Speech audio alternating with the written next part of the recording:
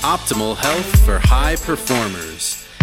This is the Health Upgrade Podcast with Dr. Nawaz Habib.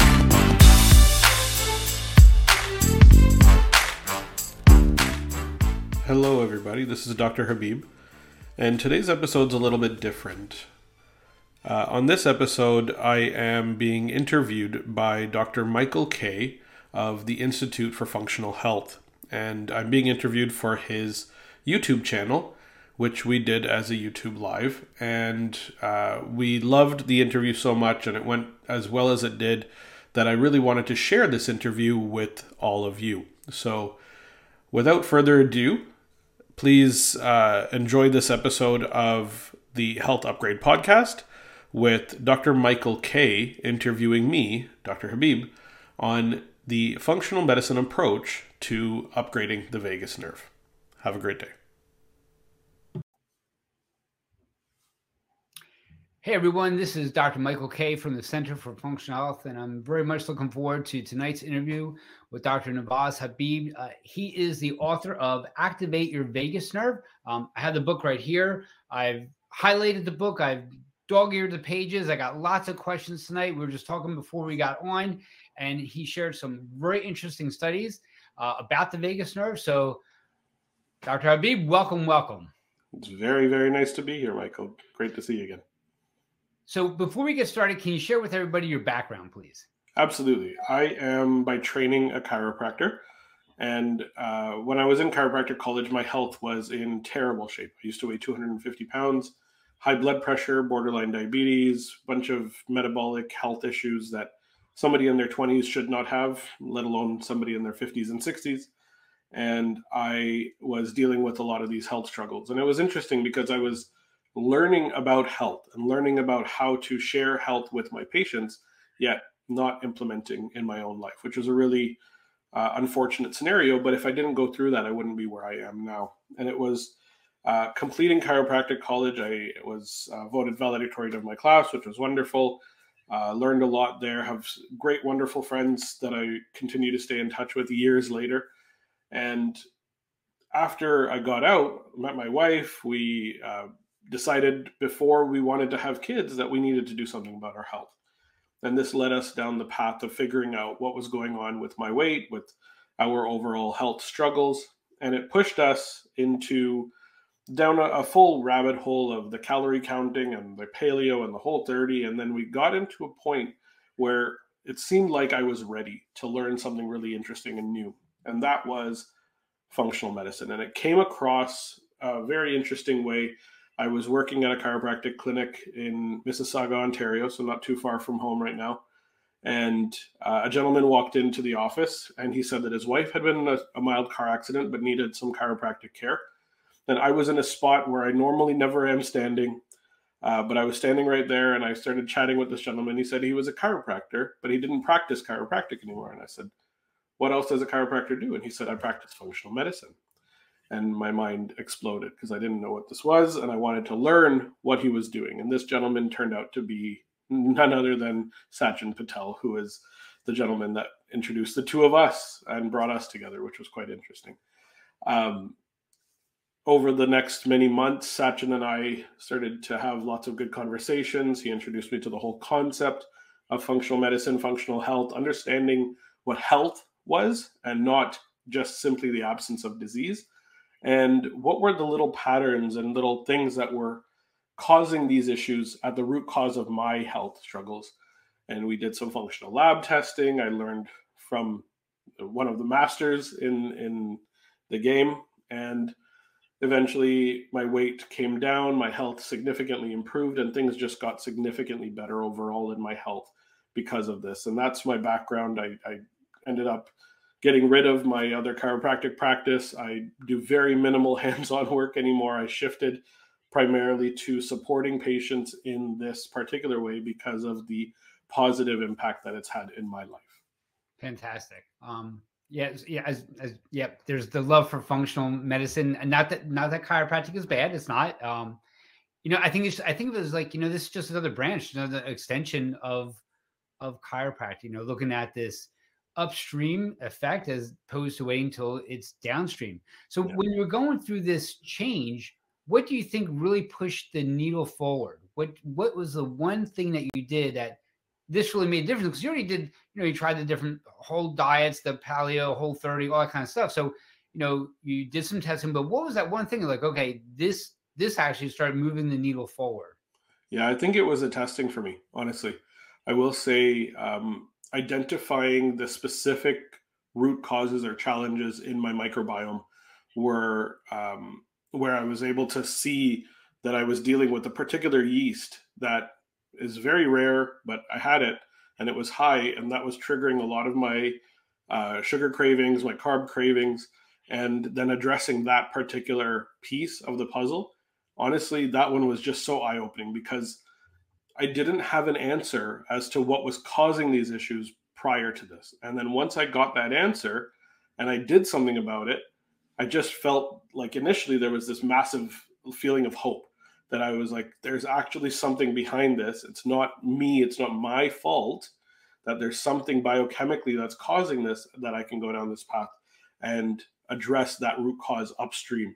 And just to kind of point to your question there, or to your comment, you mentioned that addressing upstream, that's basically what chiropractic tries to do, but very much on the physical side.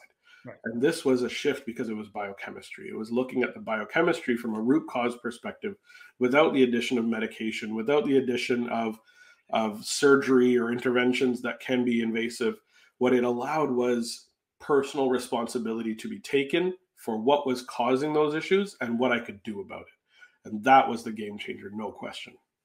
Fantastic. So in your current practice, do the patients you see, are they more geared towards those with gut issues, autoimmune? Where do you like to practice? What is your that perfect patient that walks in? And every patient's perfect that walks in, right? Absolutely. And for me, they don't walk in. I work online, which is really exciting. I work entirely through telemedicine, telehealth, which is great. And it's funny, I get kind of two different avenues where people come to see me through. Number one is going to be the chronic health conditions, anything that's associated with vagus nerve dysfunction. Most commonly, it's going to be digestive or autoimmune in nature. There is a little bit of metabolic thrown in there as well, but we know as functional medicine practitioners, they're all associated with one another to some extent.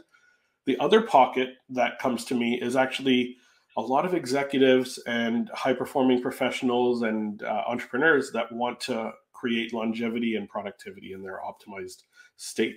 And we work on creating optimal health in that particular pattern as well. So there's two pockets of people that I tend to do my own work with. Yeah.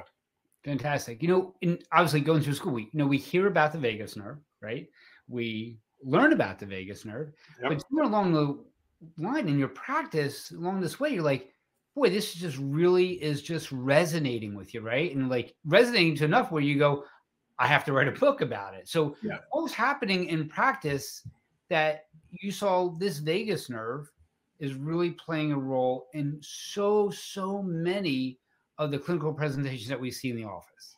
Yeah, I'll say that while I was in my medical sciences undergraduate program, it was around that same time that a discovery was made that really highlighted this to me. And it was kind of a parallel discovery to my interest in the vagus nerve. And that was an entire pathway called the cholinergic anti-inflammatory pathway. Okay. This pathway was discovered in the early 2000s by Kevin Tracy and a group at the Feinstein Institute. We don't need to know all the specifics, but essentially this guy's going to win the Nobel Prize soon for having discovered this, because the cholinergic anti-inflammatory pathway is literally the pathway by which we control inflammation and cellular activation, immune cell activation in particular, through the entirety of the body. And what was discovered is that that pathway runs through the vagus nerve, that the vagus nerve for us is the neurological or the brain-centered mediator of that entire pathway. We essentially have, in effect, a neural control mechanism, a brain-focused or brain-centered control mechanism that can affect the immune system directly. And that's what's really exciting about this pathway. So you mentioned this, we kind of gloss over it in school, right? We hear the vagus nerve, it's cranial nerve 10, Right. it's vagus, it's the wanderer, it goes everywhere. Right. And it's the parasympathetic nerve. It does the rest and digest system. And that's the extent of the learning that we have generally when it comes to the vagus nerve. C is the answer. Mark off C. You got it? Move on. Right? Move on. Exactly. And we all gloss over it. For some reason, this nerve really resonated with me. I was so curious to find out, why did this nerve go everywhere? This is the only nerve in the body that has as extensive innervation or pathways to all these different organs than any other nerve in the body. Like, not a single other nerve does anything near what the vagus nerve does. What's so special about this nerve? Like, it's the 10th cranial nerve. We have 12 pairs of cranial nerves. What would be so special about this one? Why is it so different? And it was this pathway that I was able to link these two kind of pieces together, and bring it into an area where functional practitioners such as ourselves were able to then utilize it effectively. And that's what was really exciting to me. That's what really helped to outline or highlight to me the importance of it and how we can utilize it. Because if it's a brain-based thing, we have control over it. We can control when our nerves turn on and off. We can shift our state from sympathetic to parasympathetic. We can actually then, in effect, control inflammation with our thoughts and our actions. And that's what was really exciting, because it was allowing for personal responsibility and personal ability to take care of these health challenges. Excellent. I'm going to read something to you from the book that you wrote that really, I thought this was absolutely just point.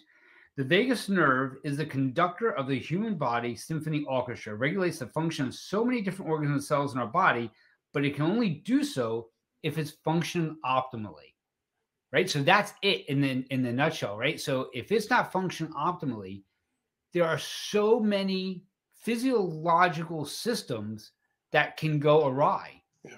That's I feel in conventional medicine, and nothing against these guys. I work with these guys all the time. I love them, but it's just, to them, kind of like us in the beginning, it's just a vagus nerve. It's overlooked, right? So when I speak with the docs, it's not even like, I'm not even discussing sympathetic and parasympathetic, right? That's just not a conversation we're going to have. And to discuss that in relationship to the immune system, or discuss that in relationship to inflammation, we're just going to have to put that on backside. I'm going to have to go around a different way to get this patient healthy. So let's talk about sympathetic and parasympathetic. Let's talk about the vagus nerve, and you can share a little bit of the anatomy of it, like how important this actually is. And you have a beautiful illustration in your book that really shows how important that vagus nerve is. And then it branches off of the vagus nerve as well. Because a lot of times people think it's the vagus nerve, they'll go gut brain. That's easy, right? Yep. Brain, gut, and stuff like that. But these branches that go to all our different organs. So we can talk about that.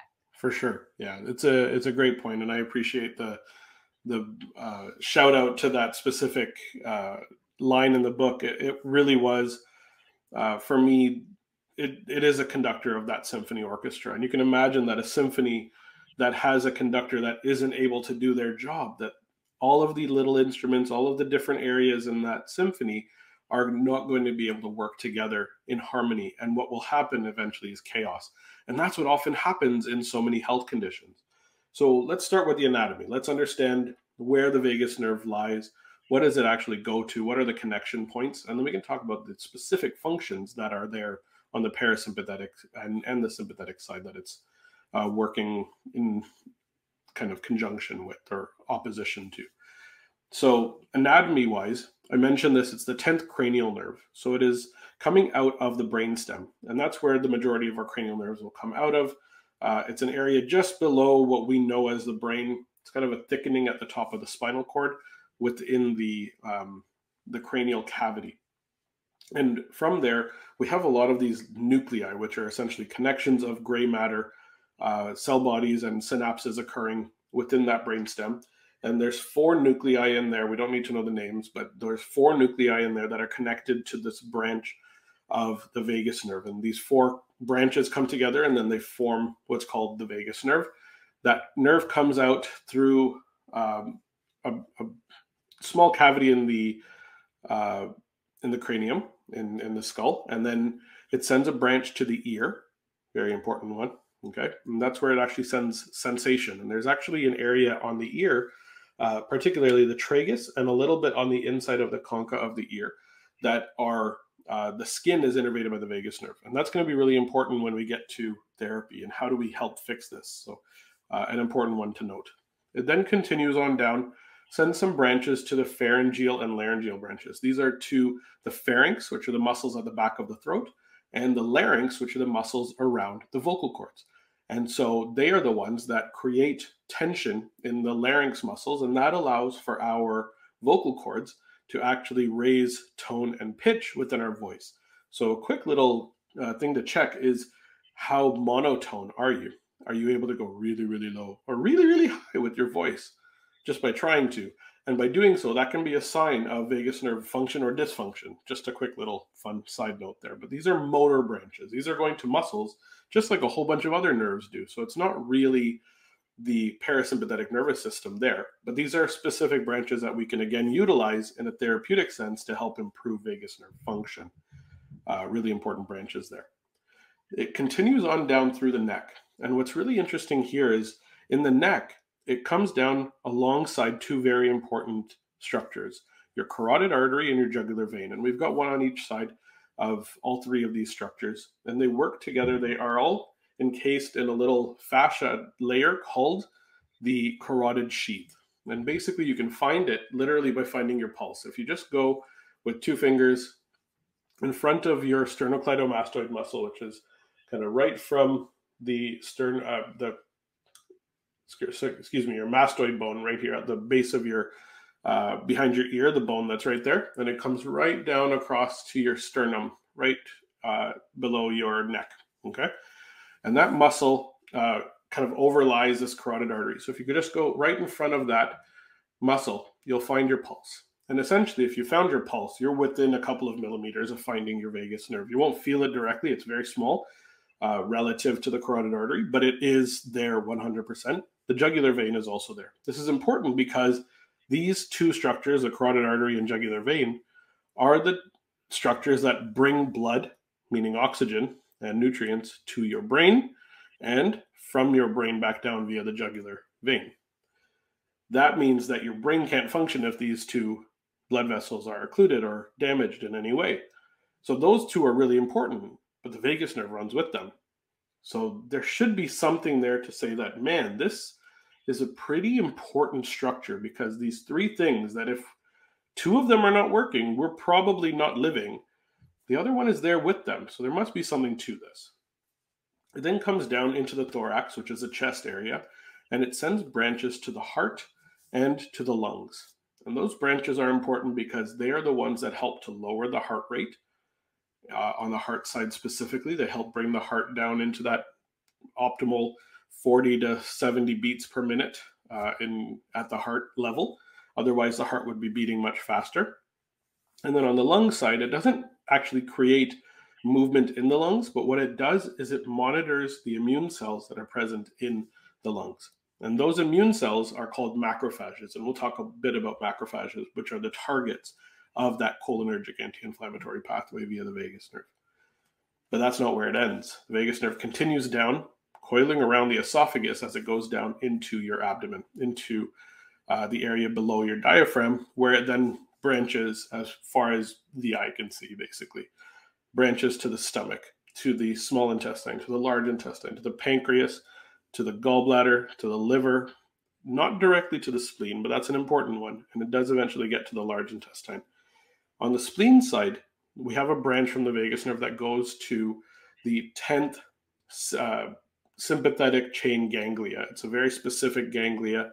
And what it does is it tells the sympathetic ganglia through acetylcholine, which is a neurotransmitter used by the vagus nerve, to send a signal to the spleen to turn on acetylcholine activation through the rest of the body.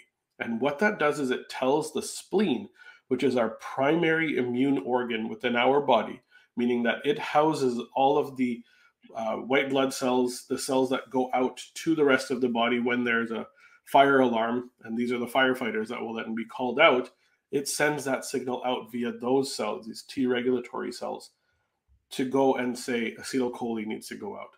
And we'll get into the mechanism of that, but the mechanism is mediated through this particular neurotransmitter called acetylcholine. We can get into some of the nutrition that's underlying why this might be missing and why vagus nerve isn't able to work as well as we want it to.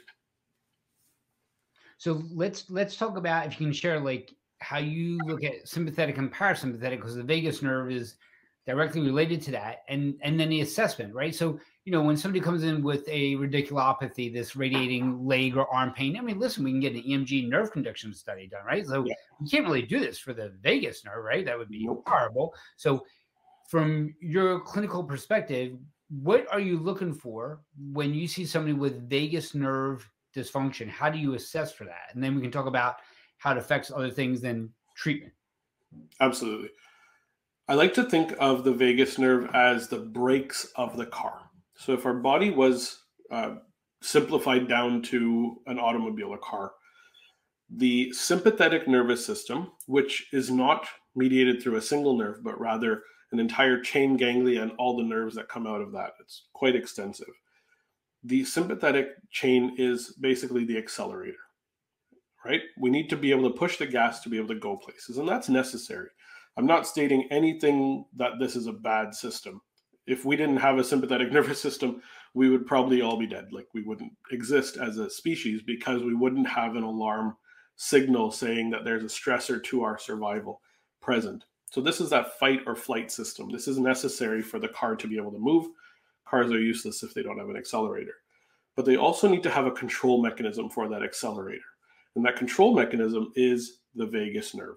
The vagus nerve runs the parasympathetic nervous system, which in action slows down the stressors and the stress response that's created through the sympathetic nervous system. So the accelerator will come on when there's stress, and the brakes will come on to tell us that the stress is either completed, done with, or doesn't need to be worried about anymore. Now, you can imagine thousands of years ago, the stressors were saber-toothed tigers, or Vikings might come 18 months from now.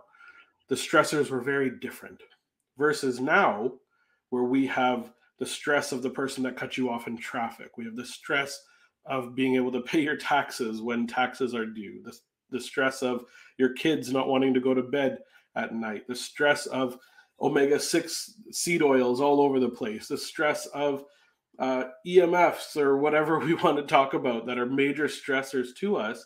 The accelerator has so many different things pushing the accelerator, pushing that sympathetic nervous system into this state of fight or flight. And what's happening is we're doing our best. We're pushing the brakes. And what's happening is those brake pads are wearing out. And that's vagal tone decreasing. That is our vagus nerve essentially being put in a state where it's being burnt out because we're pushing and pushing and pushing on the accelerator so much through so many different areas that it's burning this system out. And the vagus nerve is capable, but it is not entirely capable if we aren't giving it the tools that it needs to be able to do the job. So given the fact that, you treat people from basically all over the world, correct? Yep. So can't do really like an examination per se because they're not in front of you. Yeah.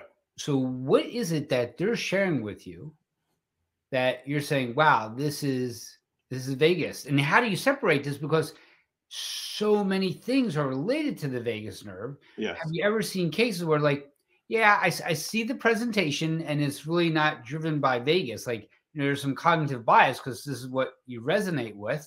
Yep. So, is there something that you see that's not vagus? So how do you assess this? Yeah. Being that you're virtual, and what can you share with somebody who's, still seeing patients, other docs, clinicians are seeing patients in front of them? What can they look for? Yeah, for sure. So on the clinical side, the things that I'm looking for in particular, and I will agree there is some bias for sure, but I am not the one to say that the vagus nerve is at the root of all of these issues. The vagus nerve is the pathway to these diseases and conditions and challenges that we're experiencing, but it's not the root cause. The root cause is all of those inflammatory stressors that we are experiencing, and these are individual. Some people have more biochemical stressors, some people have more emotional stressors, some people have different types, physical, whatnot. And we all have a set of each of these. Those are the root causes. And I still very much believe that those are the challenges. But to note whether the vagus nerve is affected, what I'm looking for symptomatically are a few different things. Heart rate is my number one. If you have a heart rate that is elevated or elevated compared to something that you used to have. So for example, I got really sick in November, just a really bad respiratory cold. I tested for COVID, never tested positive. Who knows? It might have been. But I had a really bad respiratory issue and my heart rate elevated by about 15 to 20 beats per minute, which was crazy to me to experience this. And I track with my Oura Ring. I've been using this thing for 4 years, so I know that my heart rate sits between 57 and 64. And if it goes up to 80, something is seriously wrong with my body. That's a sign that vagus nerve is under attack or being burnt out. So we're under sympathetic stress when something like that is happening. Okay. So I was noticing that was happening, but heart rate for me is the first sign because most people aren't tracking a bunch of other things. That is a really simple one that some people have wearable devices and they can see that something has shifted there. Number two is your breath. Are you breathing through your nose or are you breathing through your mouth? And how fast are you breathing? And what effect do you have when I ask you to take a deep breath in? Are you using your chest or are you using your belly? I'll have people put one hand on their chest, one hand on their belly, take a deep breath in and see what happens. And 50% of the time, the chest is what's moving. And the problem with that is we aren't supposed to be using our chest for driving that breath. We're supposed to be using our diaphragm. Our diaphragm is our primary breathing muscle. And our breathing patterns are, for lack of a better word, absolute crap across the world. 90% of people are not breathing correctly. And we're putting ourselves into that sympathetic state simply by breathing incorrectly, by breathing through our mouth, by breathing with our chest. We're shifting our state into this stressed state. And we're essentially priming the sympathetic nervous system, the fight or flight, to be on. And we're turning the parasympathetic nervous system off. And so our breath patterns are going to be something that we're looking at. But the number one sign that it's specifically vagus nerve that is affected is heart rate variability, which is different. Heart rate variability is not your heart rate. What it takes is the measured beats of the heart. So when we have an R interval and a break, and then an R interval and a break, the interval between those spikes in electrical activity to the heart averaged over a period of time, creating variability. Many people think that we should have beats that are like a metronome, right? That they're happening rhythmically at the exact same pace over and over and over. And that's absolutely false. What we should be having is elevation and deceleration, acceleration of the heart rate, deceleration of the heart rate. And that should be happening variably through our lives, throughout different periods when we're monitoring. And what we're looking for is high levels of variability. The higher your variability, the more you're able to shift between sympathetic and parasympathetic, between the two sides of the autonomic nervous system, we're able to shift. And if we're not able to make that shift effectively, it's often because the vagus nerve is not able to do the job. And what's happening is the variability is decreasing and we're becoming more of a metronome. And a metronome is not resilient to stress.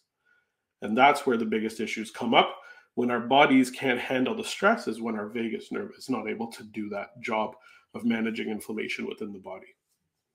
Fantastic. So do you like one heart rate variability wearable compared to another? What do you say to patients they have when I check my heart rate variability?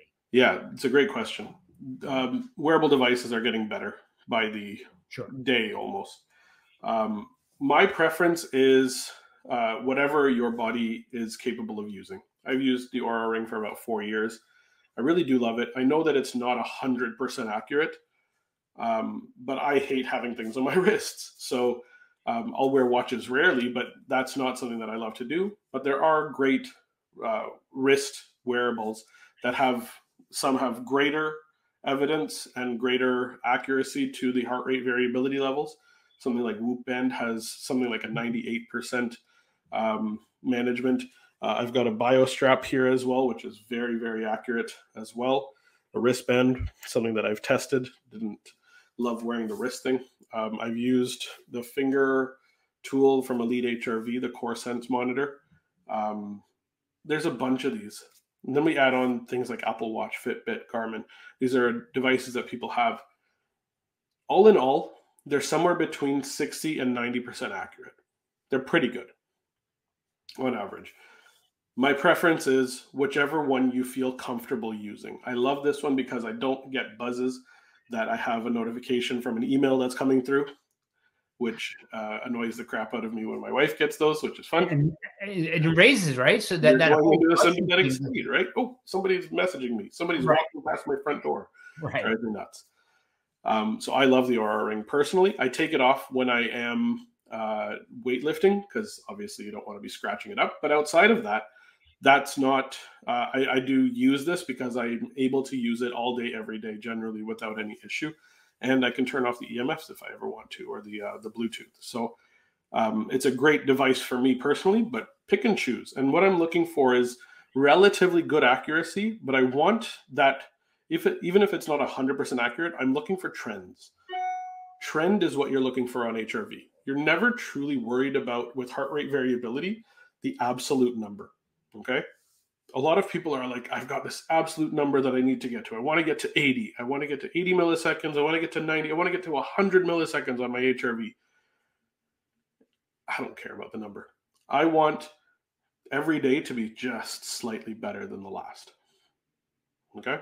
And I want to note which habits, which lifestyle factors, which challenges, whether it's eating late, drinking alcohol, not drinking alcohol, not sleeping on time, watching TV at night, whether it's blue light exposure at nighttime or something that's triggering your HRV to go down.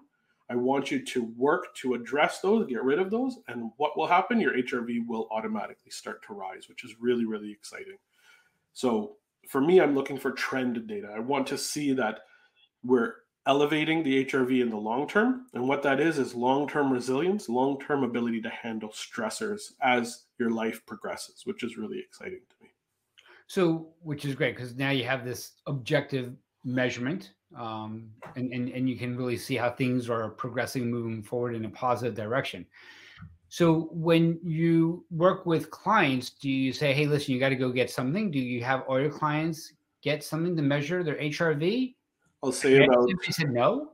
I'll say about 80 to 85% of my patients have a wearable device, and the only other ones that don't likely just either had some financial issue that pushed them to not wanting to, or not capable of doing it. That's the most likely scenario, but I'll say 85% of my patients for sure have some form of wearable device that we get some data from, because for me, that data is empowerment, right? It's immediate feedback. It's letting you know what's working, what's not. It's letting you know what's happening with your heart rate. And that empowerment really drives responsibility and capability for being able to make positive changes in your life, which for me, nothing is better than empowerment, because at the end of the day, I'm not the one that's doing the work. I'm not the one that's making the dietary changes or the lifestyle habit changes. It's on the patient.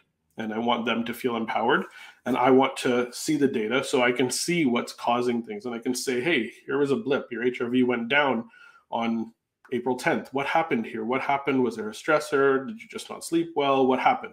And I get to know exactly what caused that issue, and we can eliminate that type of stressor where possible if it's something that the patient is then capable of using. So for me, wearable device data is just pure empowerment. Yeah, I think it's, great for the patient. I mean, yes, we want their symptoms to change for the better, but sometimes I feel that when they see that number improve, that gives them that reward, and it gives them motivation to continue improving their health, right? So I think it really works out to their advantage. So as you discussed, there's so many things that can push this HRV in a negative way. In your practice, is there like one common denominator that you see, like, boy, just every time this really pushes this HRV in a negative fashion? I mean, when we do like an elimination protocol in our practice, one of the things that we eliminate is news watching. Like, you're done. Like, if you're not going to eliminate watching all this crap, and you're going to get rid of the food crap, get rid of the stuff that's going into your head as well, right? It's just not healthy. So is there one thing that you see like a common denominator is like, yeah, this one just gets everyone? I don't want to say everyone because I personally don't drink, but alcohol is probably one of the biggest drivers of a huge dip in your HRV, right? And I'm not here to be like, don't drink alcohol, Right. right? I want to say, if you're going to do it in moderation. See what your body's capable of handling. But I recently, and this is a great example to kind of share here, I had a longtime patient of mine who reached out saying, hey, my HRV is sitting in the 20s and I don't know, something's not working well. And can we have a chat? So we had a good little chat a few weeks ago, and I got a message from her literally the next day. And the thing that was happening was they were opening a bottle of wine almost every night, her and her husband. And I said, I just want to challenge you for 1 month, okay, to limit it to either one glass or just cut it out completely. And they decided for 1 week they were just going to cut it out completely. And on the first day, remember, her HRV was sitting in the 20s. The first day, her HRV went up to 63. It's just a massive shift that her body was saying, we're under stress, right? The liver is working hard to detoxify. The stomach, the digestive tract are probably under some level of stress from the amount that you're consuming. Let's do something about this. It's your body literally asking you to let's shift things a little bit, because what'll happen is that elevation is going to happen immediately.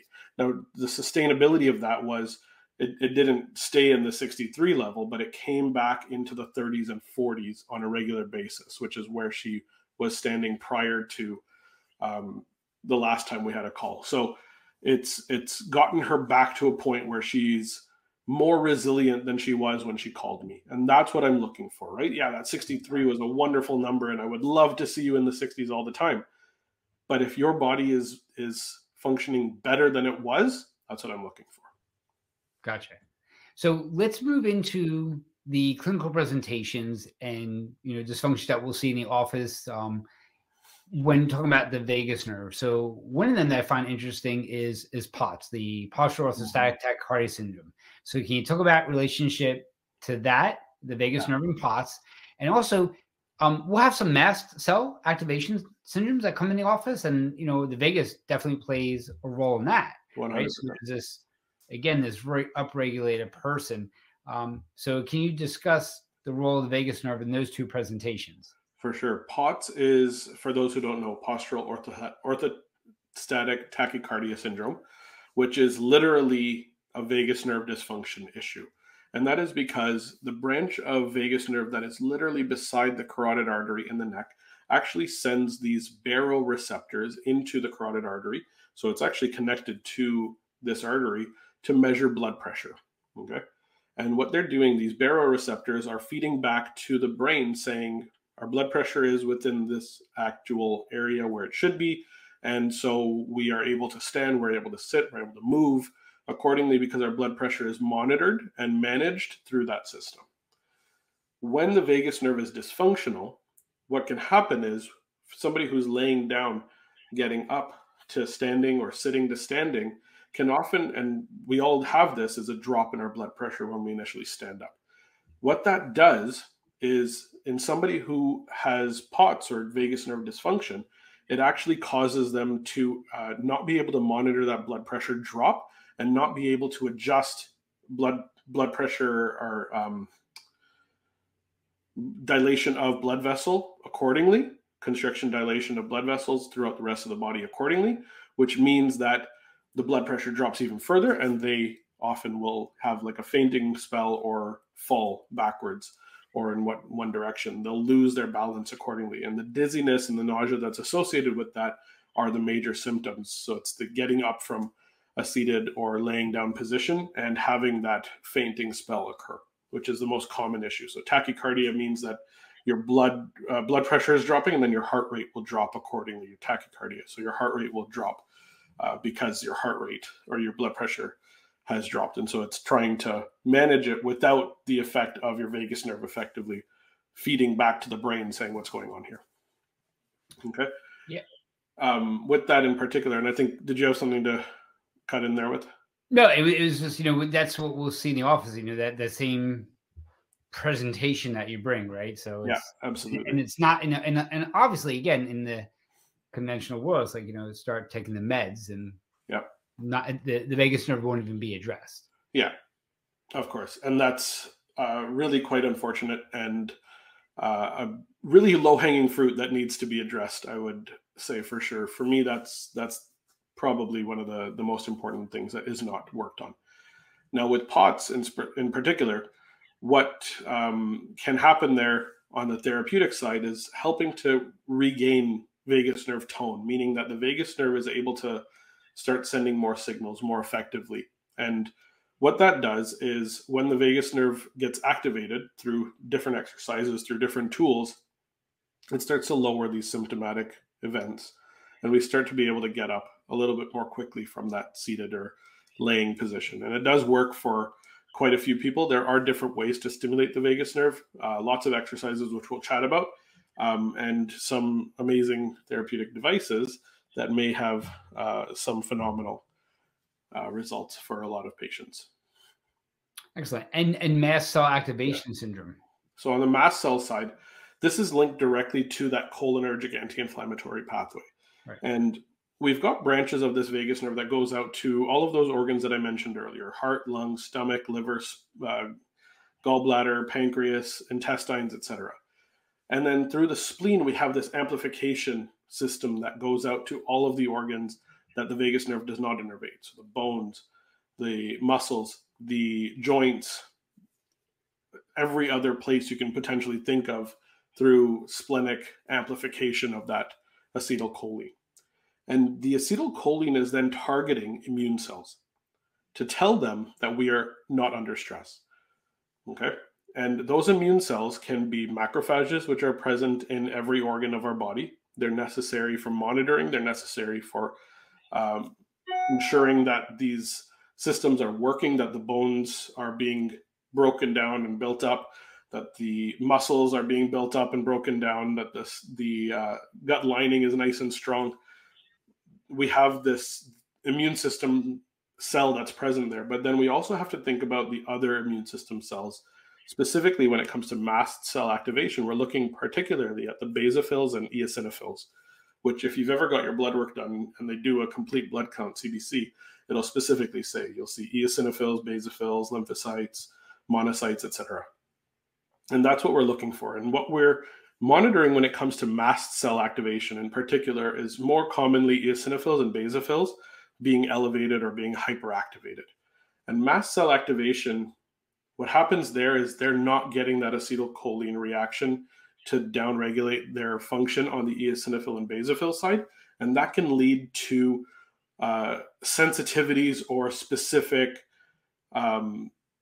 degranulation of those cells, leading to like histamine style reactions. Okay. So what feels like an allergy, but doesn't necessarily hit exactly like an allergy. Okay. It's kind of a level down from an allergy. And so mast cell activation syndrome often occurs because there is a threat or there is something that's triggering that immune system cell to become activated. So it can be a specific food, it can be a specific environmental challenge like a pollen or something along those lines. And more commonly than not, there's a common thread there that not only is the acetylcholine not getting there to shut down that degranulation process through the nicotinic acetylcholine receptor, but on top of that, a lot of these people have a leaky gut. And that is often what's allowing the hyperactivation or the hypersensitization to occur, because when the gut is leaky, that is secondary to vagus nerve not being functional, because the macrophages that are present just underneath those epithelial cells that are lining the gut are the ones that are there trying to promote gut regulation and lack of permeability, or getting very selective with the permeability that's present within the gut lining. The macrophages drive this. When the vagus nerve is working well, we tend not to have a leaky gut. When the vagus nerve is not working well, we have more propensity towards a leaky gut. Add in microbiome issues, add in food sensitivity issues, add in major other stressors, and all of a sudden we have this perfect storm of leaky gut leading to autoimmunity or some sort of dysbiotic issue, leading to another challenge, and vagus nerve is dysfunctional underlying all of these major issues. And so on the specific case of mast cell activation, it's often linked to some sort of food sensitivity and some sort of environmental sensitivity, taking advantage of that opportunity when the vagus nerve is not working super well. Fantastic. So let's workshop this next one together, right? We can think about this one together because somebody wrote something in. First of all, our colleague, Dr. Erica Bondelith, she writes that this is such an important topic. So she was on with us for a while. So here's the statement that we got right now. Somebody just wrote this in. The statement about the dilation and constriction of vessels causing lightheadedness has me wondering. I don't experience lightheadedness, and my blood pressure has always been super consistently good. However, could there be a connection to the erythromelalgia in my feet? So this significant burning in the feet, the redness, the changing of the color, the tone, could that be related? So in my thought process is, again, because the vagus nerve is so important, how could it not be related? So do you have any thought process on that? We'll just speak out loud among each other right now as we workshop that. Thank you, Denise, for writing that in. For sure. I don't have a direct answer, Denise, but I will say that it sounds almost like an initial step of dysautonomia, which is kind of an initial stage of vagus nerve dysfunction, right? So what we have is good blood pressure, which is great, but you're noticing that you've got this pain in your feet that is likely triggered by some form of inflammation within the body that is uncontrolled. Temperature changes, right? Big temperature changes in specific. Yeah, exactly. And so in some cases, temperature changes are enough to trigger that specific pain reaction. And so with vagus nerve potentially not working super well, that can allow the inflammatory reaction to occur internally.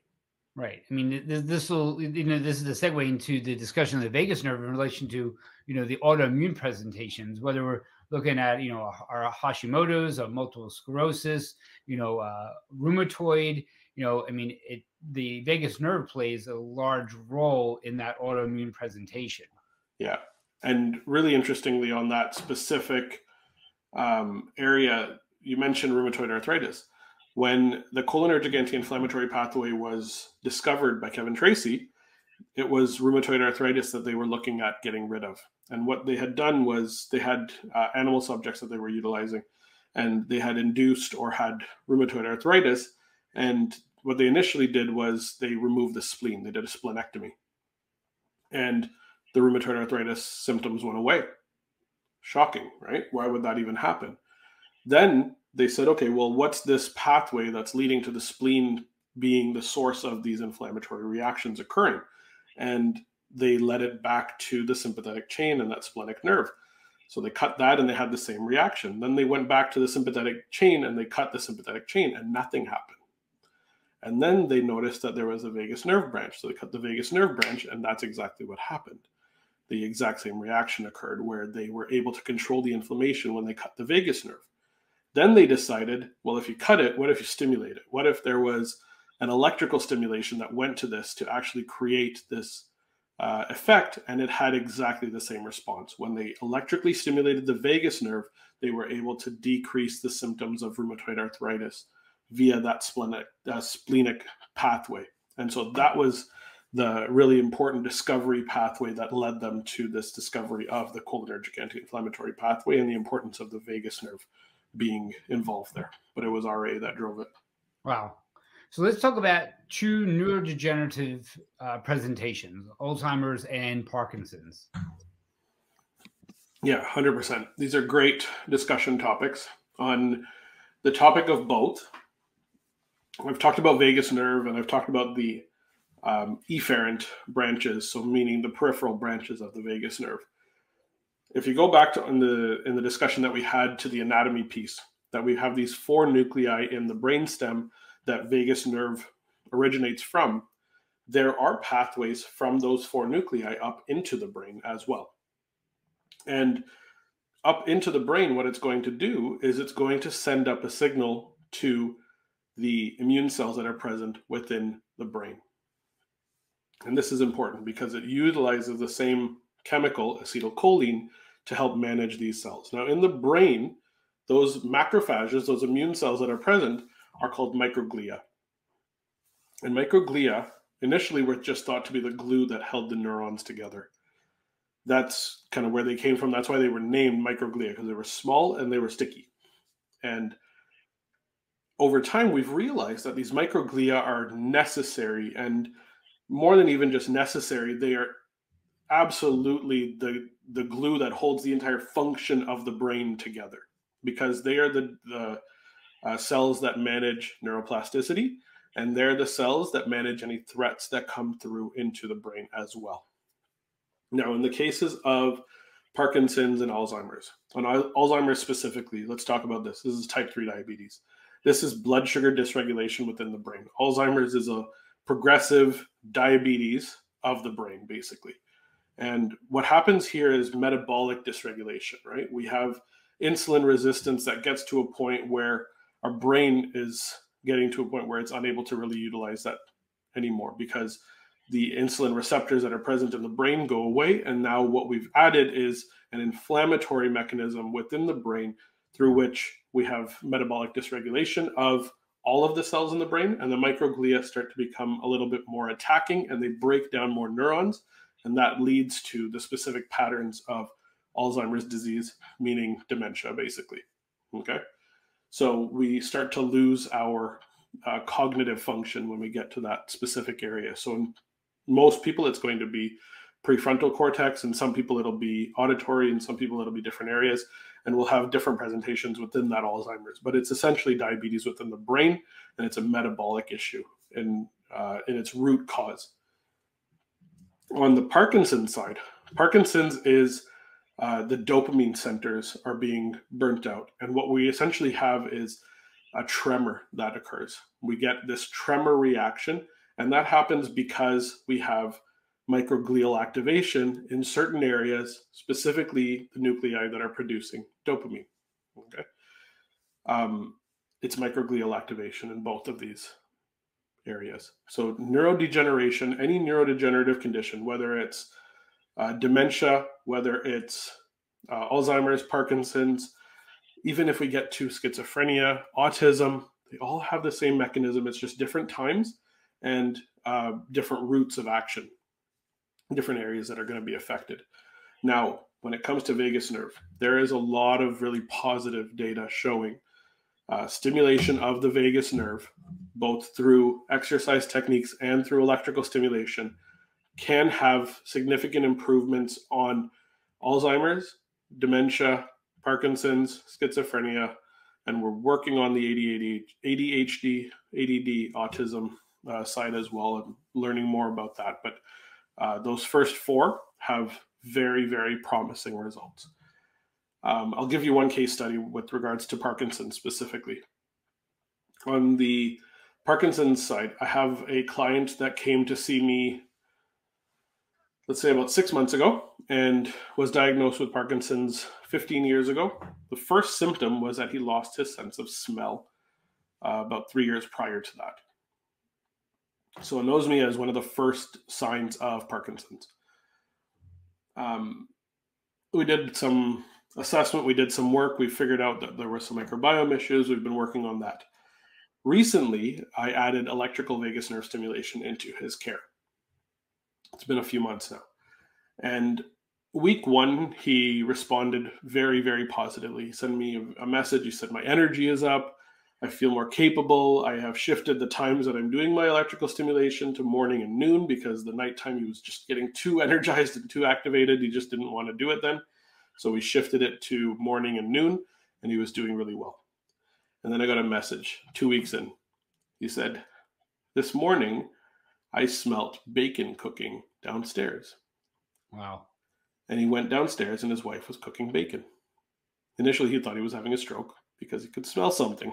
But in reality, his sense of smell came back 2 weeks into doing electrical stimulation. He's noticed significant improvement in so many different areas. His smell's not 100%, but it certainly is way better than it has been for the last 18 years. Just a phenomenal result that we got in such a short time period. I expect something like this to happen months into therapy, but we got it 2 weeks in with his particular case. That was a really exciting one. That's fantastic, and that's gonna just feel absolutely wonderful, from a clinician perspective for sure. So I want to talk about the gut. I mean, we see a lot of gut in the office, a lot of GI dysfunction, and the one I really want to touch on is constipation. Mm. Right? So because that's such a biggie. Yeah. We have those who feel like there's not even a feeling like they need to go. There's no initiation whatsoever, just no signal. Mhm. Then we have those who go, but it's a smaller bowel movement, right? It's like what they call those rabbitures. Yeah. And then we have those who go, and it's like a damn wrestling match. And then we have those who go, and they say they went, but boy, they just don't feel fully evacuated. Mhm. So can we talk about the vagus nerve in relation to constipation? Yeah, for sure. When it comes to the gut, peristalsis is the name of the game, right? We need the gut to do two different things. We need it to move the food along in a unidirectional pathway. It's got to go top down, which if we get into some of the eating disorders, it goes the opposite direction. And that's a whole nother ball of wax there, and something to look into as a potential root cause for vagus nerve dysfunction just down the road, as a fun little clinical pearl. But we need that motion to occur in a unidirectional pathway, and we need to be able to extract nutrients from the food that comes in via the stomach, particularly the small intestine, and then to be able to get rid of the toxins through the large intestine to evacuate, get rid of the challenges, the toxins, and the dead microbiome that's present there. And being able to eliminate that is absolutely key. If we are constipated, or if we're dealing with a dysregulated bowel, what we're essentially doing is we're not allowing for detoxification to occur, and the toxic burden on the body will increase drastically. So regular bowel movements of full and complete emptying is necessary for optimal function, without a doubt. What the vagus nerve has to do with here is it has to do with that motion pattern. So the reflex that occurs when the food enters a small intestine, we get a reflex of something's here. There's a bolus that's entered, and the stretch receptors in the intestinal walls get activated, and they send a signal through the vagus nerve up to the brain saying, hey, there's something here. And we don't become fully conscious of this, but you can feel when there's stuff that isn't moving. And ideally, that sends a signal back down through the vagus nerve saying, okay, you're open. Now you need to push this across, and that allows for the peristaltic motion to occur, and that allows for movement of that bolus of food to go down and become stools and get released. When that reaction is not occurring because a stress reaction is not sending a signal through the vagus nerve, it's initially telling us that the vagus nerve is dysfunctional. So vagus nerve dysfunction is involved in that stress response, or stretch response, and we're also then not able to get that signal from the brain through the vagus nerve to say, okay, get that movement going. Okay, there's a few things that can be causing this. Most commonly, there's some sort of microbiome dysfunction that is present there. If it's a gut issue, we need to address the microbiome, no question. We need to understand what's living there: bacteria, parasites, viruses, yeast, worms. I had a yeast issue myself. I've dealt with IBS issues way back. I can look back at my life when I was a teenager, and I can pick out the days when I knew things were not going to be working out because of challenges that I was experiencing stress-wise or whatever. And if we're not getting that vagus nerve signal there, then that movement can't occur. It's absolutely a necessity. So what we need to do is address that microbiome, and we need to address other stressors as well. And something that I've found works really, really well for this, in addition to activating kind of humming exercises and vagus nerve activating exercises like deep breathing, is actually exercise. Even just going for a walk can be very, very activating for the gut, because it's very calming. And what that does is it allows for an opportunity to the vagus nerve to send signals where it needs to go. Okay. I notice after I weight train, which I do 3 days a week, I come home and I'm ready to go. Like it's an immediate reaction in my body saying, yep, you've worked out. We felt that motion pattern. We felt your breathing pattern. We felt the mechanical transduction of these movements that you were doing. And now we are ready to go and eliminate whatever is present here. I'm lucky in the fact that at this point I'm very regular and things work really nicely for me. But that is a really interesting potential mechanism to help those who are dealing with constipation. Add in some form of movement or exercise with deep breathing, calming, diaphragmatic movement. That movement of the diaphragm is not only necessary to create the vacuum of air entering our lungs, but that diaphragm, when it comes down, actually creates motion within the intestinal and abdominal wall. And that motion in the abdomen is actually going to allow for that peristaltic motion to occur and start to eliminate some of those toxins and things that are built up in the gut. It's like when the kids are small and they're constipated, you lay them on their back and you work their legs, because you're stimulating that movement, which hopefully stimulates their ability to finally pass stool. Absolutely. So before we get on to treatment, we'd be remiss not to discuss the latest and greatest thing about immune system, right? What we're seeing in the office now is we have to talk about long COVID. Yeah. I think that's important because you want to talk about vagus nerve involvement. I mean, we see this in the office. We have to talk about that, right? So Can you share about the vagus nerve involvement and that? Yeah, 100%. So with regards to long COVID, and it's a great question, really important one to bring up. Long COVID is triggered by an inflammatory cytokine storm. And everybody who's experienced COVID knows what that kind of knockdown feeling is, the fatigue, the challenge, the brain fog, all of those specific feelings that they had when they were initially feeling the symptoms of the COVID infection.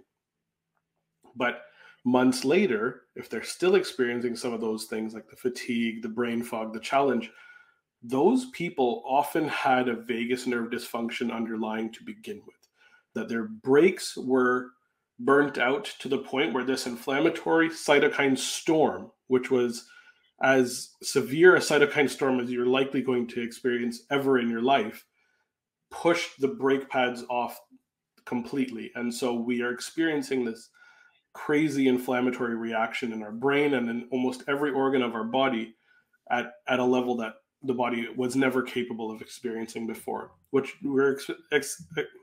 what we are essentially experiencing now is this chronic fatigue syndrome on a scale greater than we've ever experienced. And chronic fatigue is essentially vagus nerve dysfunction, but in a chronic timeline. What's being experienced now is an acute timeline leading to a subacute long COVID type of symptom, but it has 100% everything to do with an underlying vagus nerve dysfunction. There are some great studies coming out on electrical stimulation of the vagus nerve for long COVID being probably one of the best treatments that you could ever allow for and get great results with. Right. And even like those who have the respiratory issues still months after, climbing the stairs, just like winded. Right. So, we can talk about how important, mild exercise is and it's extremely important in long COVID, but also I feel like if we don't do vagus nerve training, then we're missing a very large piece that can move that physiological needle forward.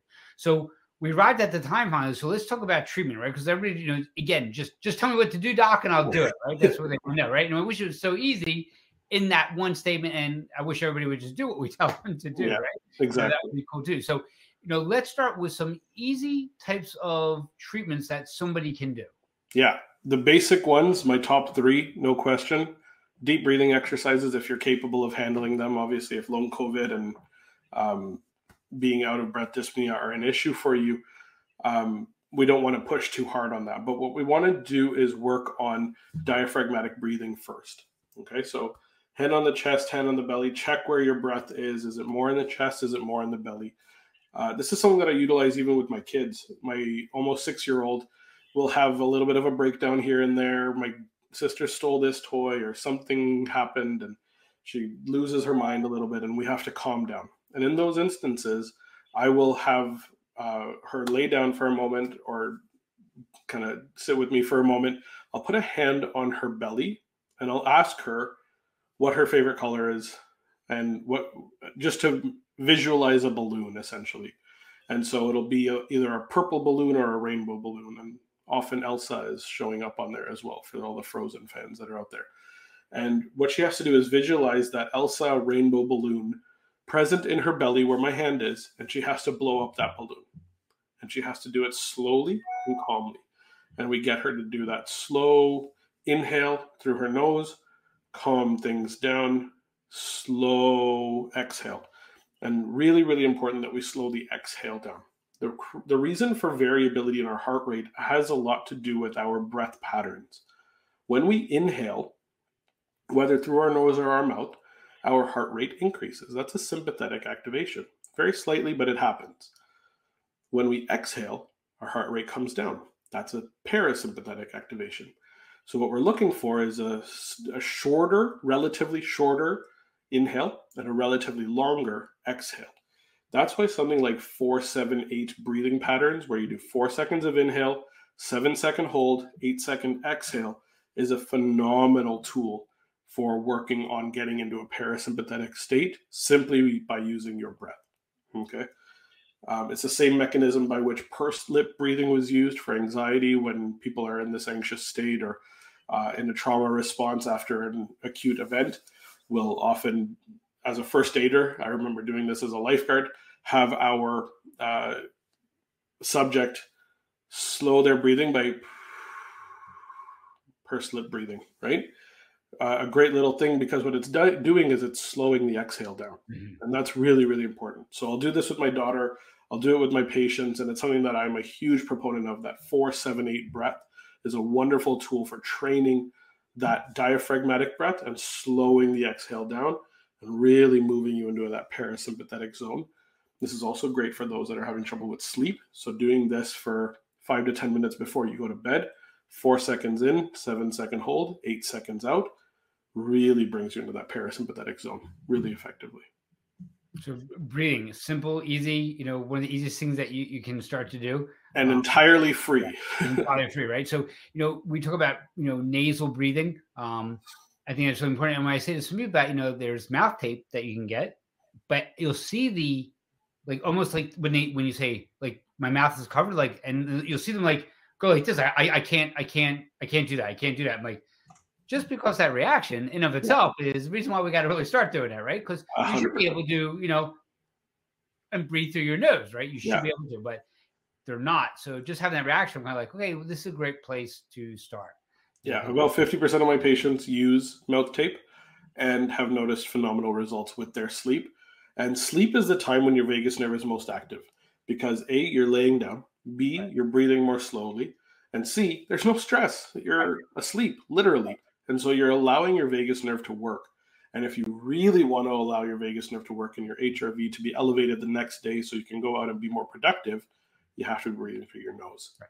Really, really important that happens. So I'm a big proponent. I utilize mouth tape myself. Game changer, no question about it.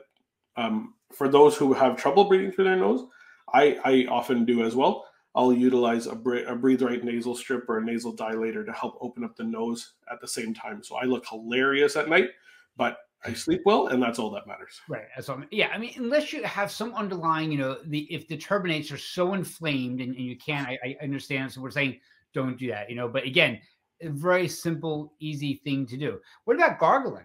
Yeah, huge fan of gargling. And this goes back to those pharyngeal and laryngeal muscles that are innervated by the vagus nerve. So humming, chanting, gargling, anything that creates a vocalization is great. Gargling is kind of that next level within those vocalizations, because what you're doing is you're adding water to the mix.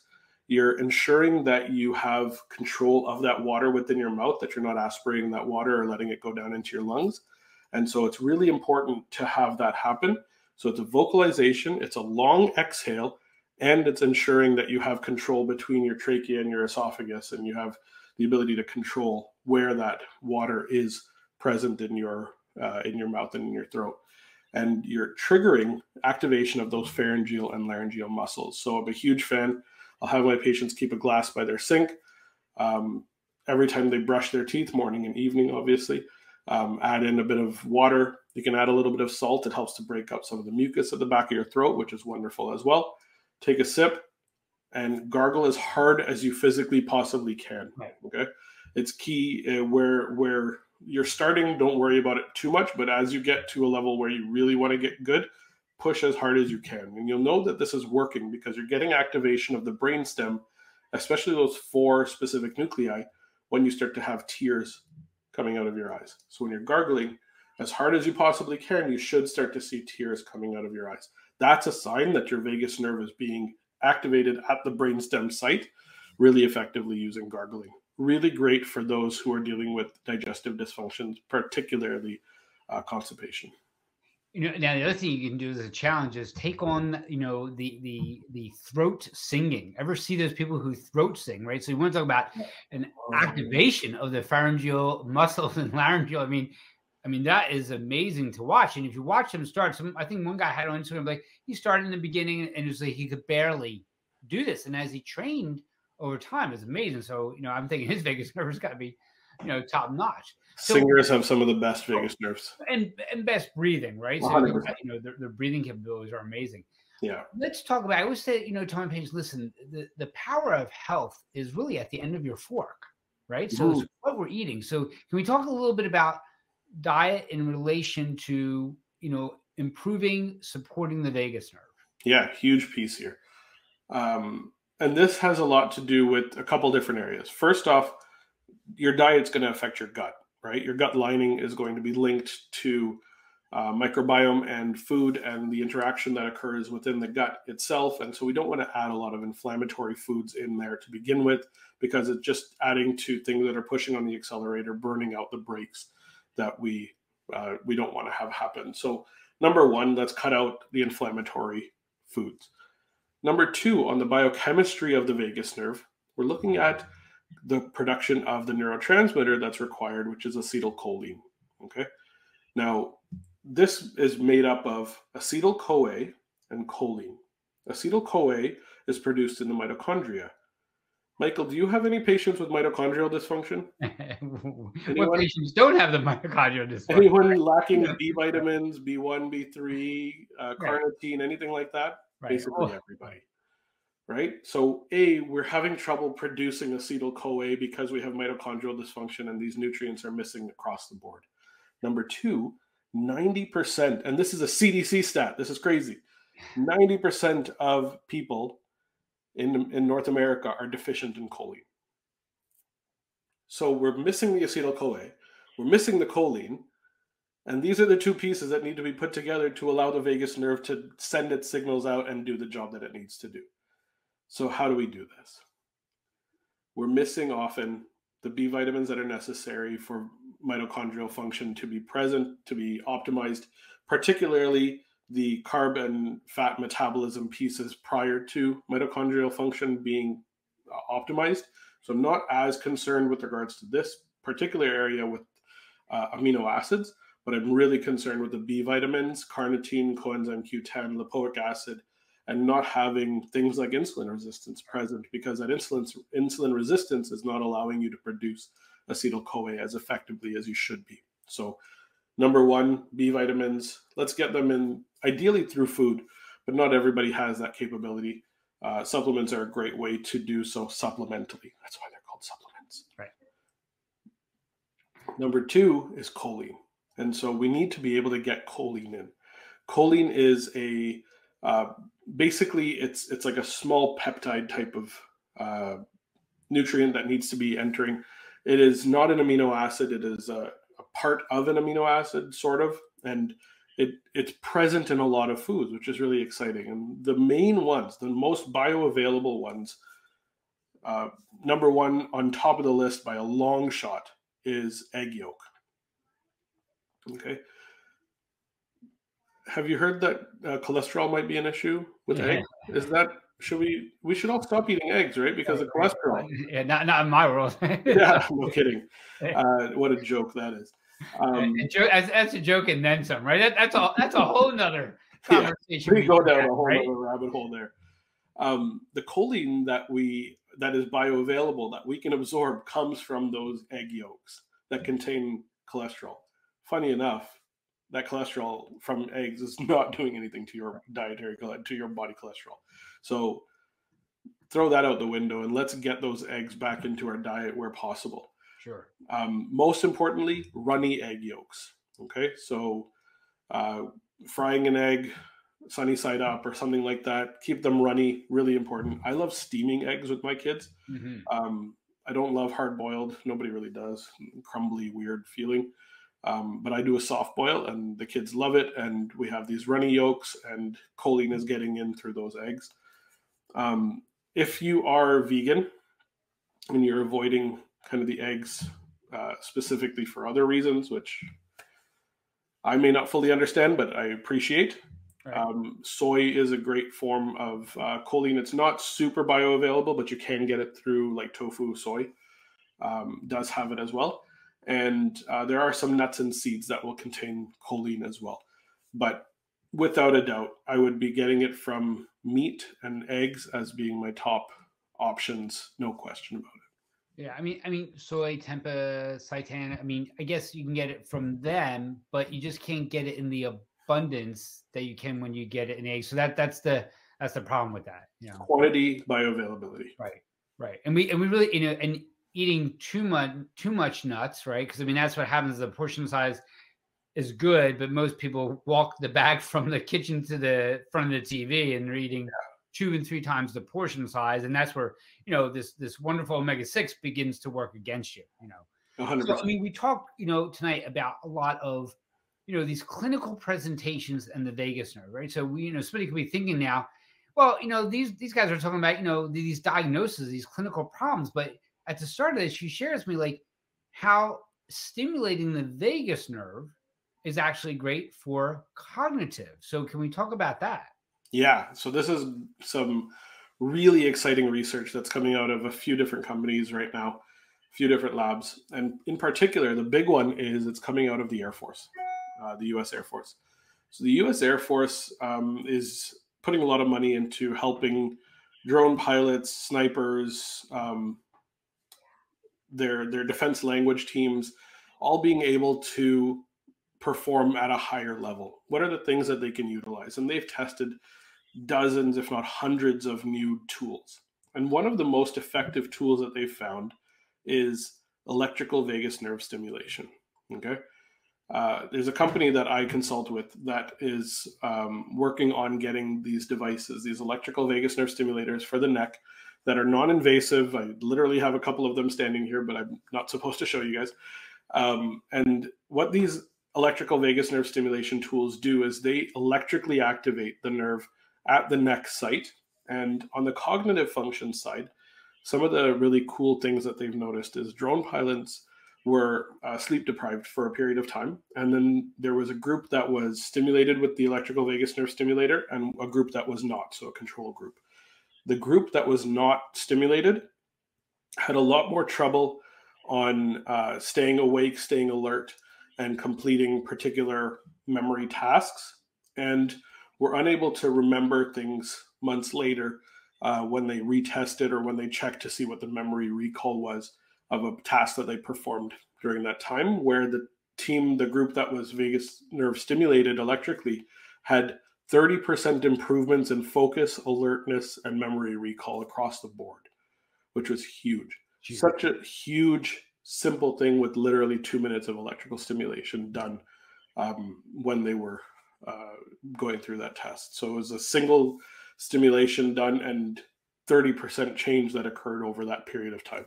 Such a wonderful result. So these drone pilots are able to stay more alert, deal with sleep deprivation more effectively, and get really effective sleep later on as well, which allowed for the memory recall to occur as well. So great little tool. Another one that just recently was just posted or just done in a presentation this past week was the defense language learning area through the Air Force sped up the speed at which their agents were able to learn a second language by almost an entire day with vagus nerve stimulation. So it went from 4 days to 3 days when they vagally stimulated. What a ridiculous discovery. Like if you can speed up the speed at which somebody can learn a language by 25% with 2-minute stimulations. I don't know the specifics on that exact study, but it was just presented. It's such a huge revelation in cognitive function and cognitive performance. This is essentially a massive biohack against inflammation and being able to improve neuroplasticity across the board. What a huge possibility this thing has. I'm a huge fan, and I'm a big proponent of this because I've seen kids get smarter with this. I now am hearing about these massive changes through the Air Force, and I'm really excited to see what this technology allows us to do real soon. That's absolutely amazing. Yes, I get it from the disease, dysfunction, and presentation, but to use this as a tool to improve our cognitive, our thinking processes, right? Just to improve those, because a lot we'll hear in the office like, I just don't feel as sharp as I used to, right? A lot of patients will say that. So, I wonder, like, using this again for those brain fog patients, but again, that goes back to that inflammation process as well. So, we can keep going. I mean, it's absolutely amazing. I think it's a fantastic topic. I can't thank you enough for tonight. It was really great. A lot of stuff. I hope everybody learned from tonight. I learned from tonight. It was really good. So, can you share with everybody how they can get in touch with you and where they can purchase the books? That's one of the questions I have for you now. For sure. You can find me on any social media platform, Dr. Nawaz Habib, or at Health Upgraded. And Health Upgraded is my online clinical consulting company that we work with people all over the world. And then the book is called Activate Your Vagus Nerve. You can get it online or at any US bookstore. Canadian bookstores don't have them in stock anymore, but they are available through Barnes & Noble, Amazon, whatever. So feel free to grab them. And just a fun little side note for everybody who is sticking around to this point of the video, book number 2 is on its way and will be out early next year. Fantastic. And my question to you, before we close this down, is what book are you reading now? It's a really good question. I am listening to, because I do audiobooks while I work out, The Oxygen Advantage by Patrick McKeon.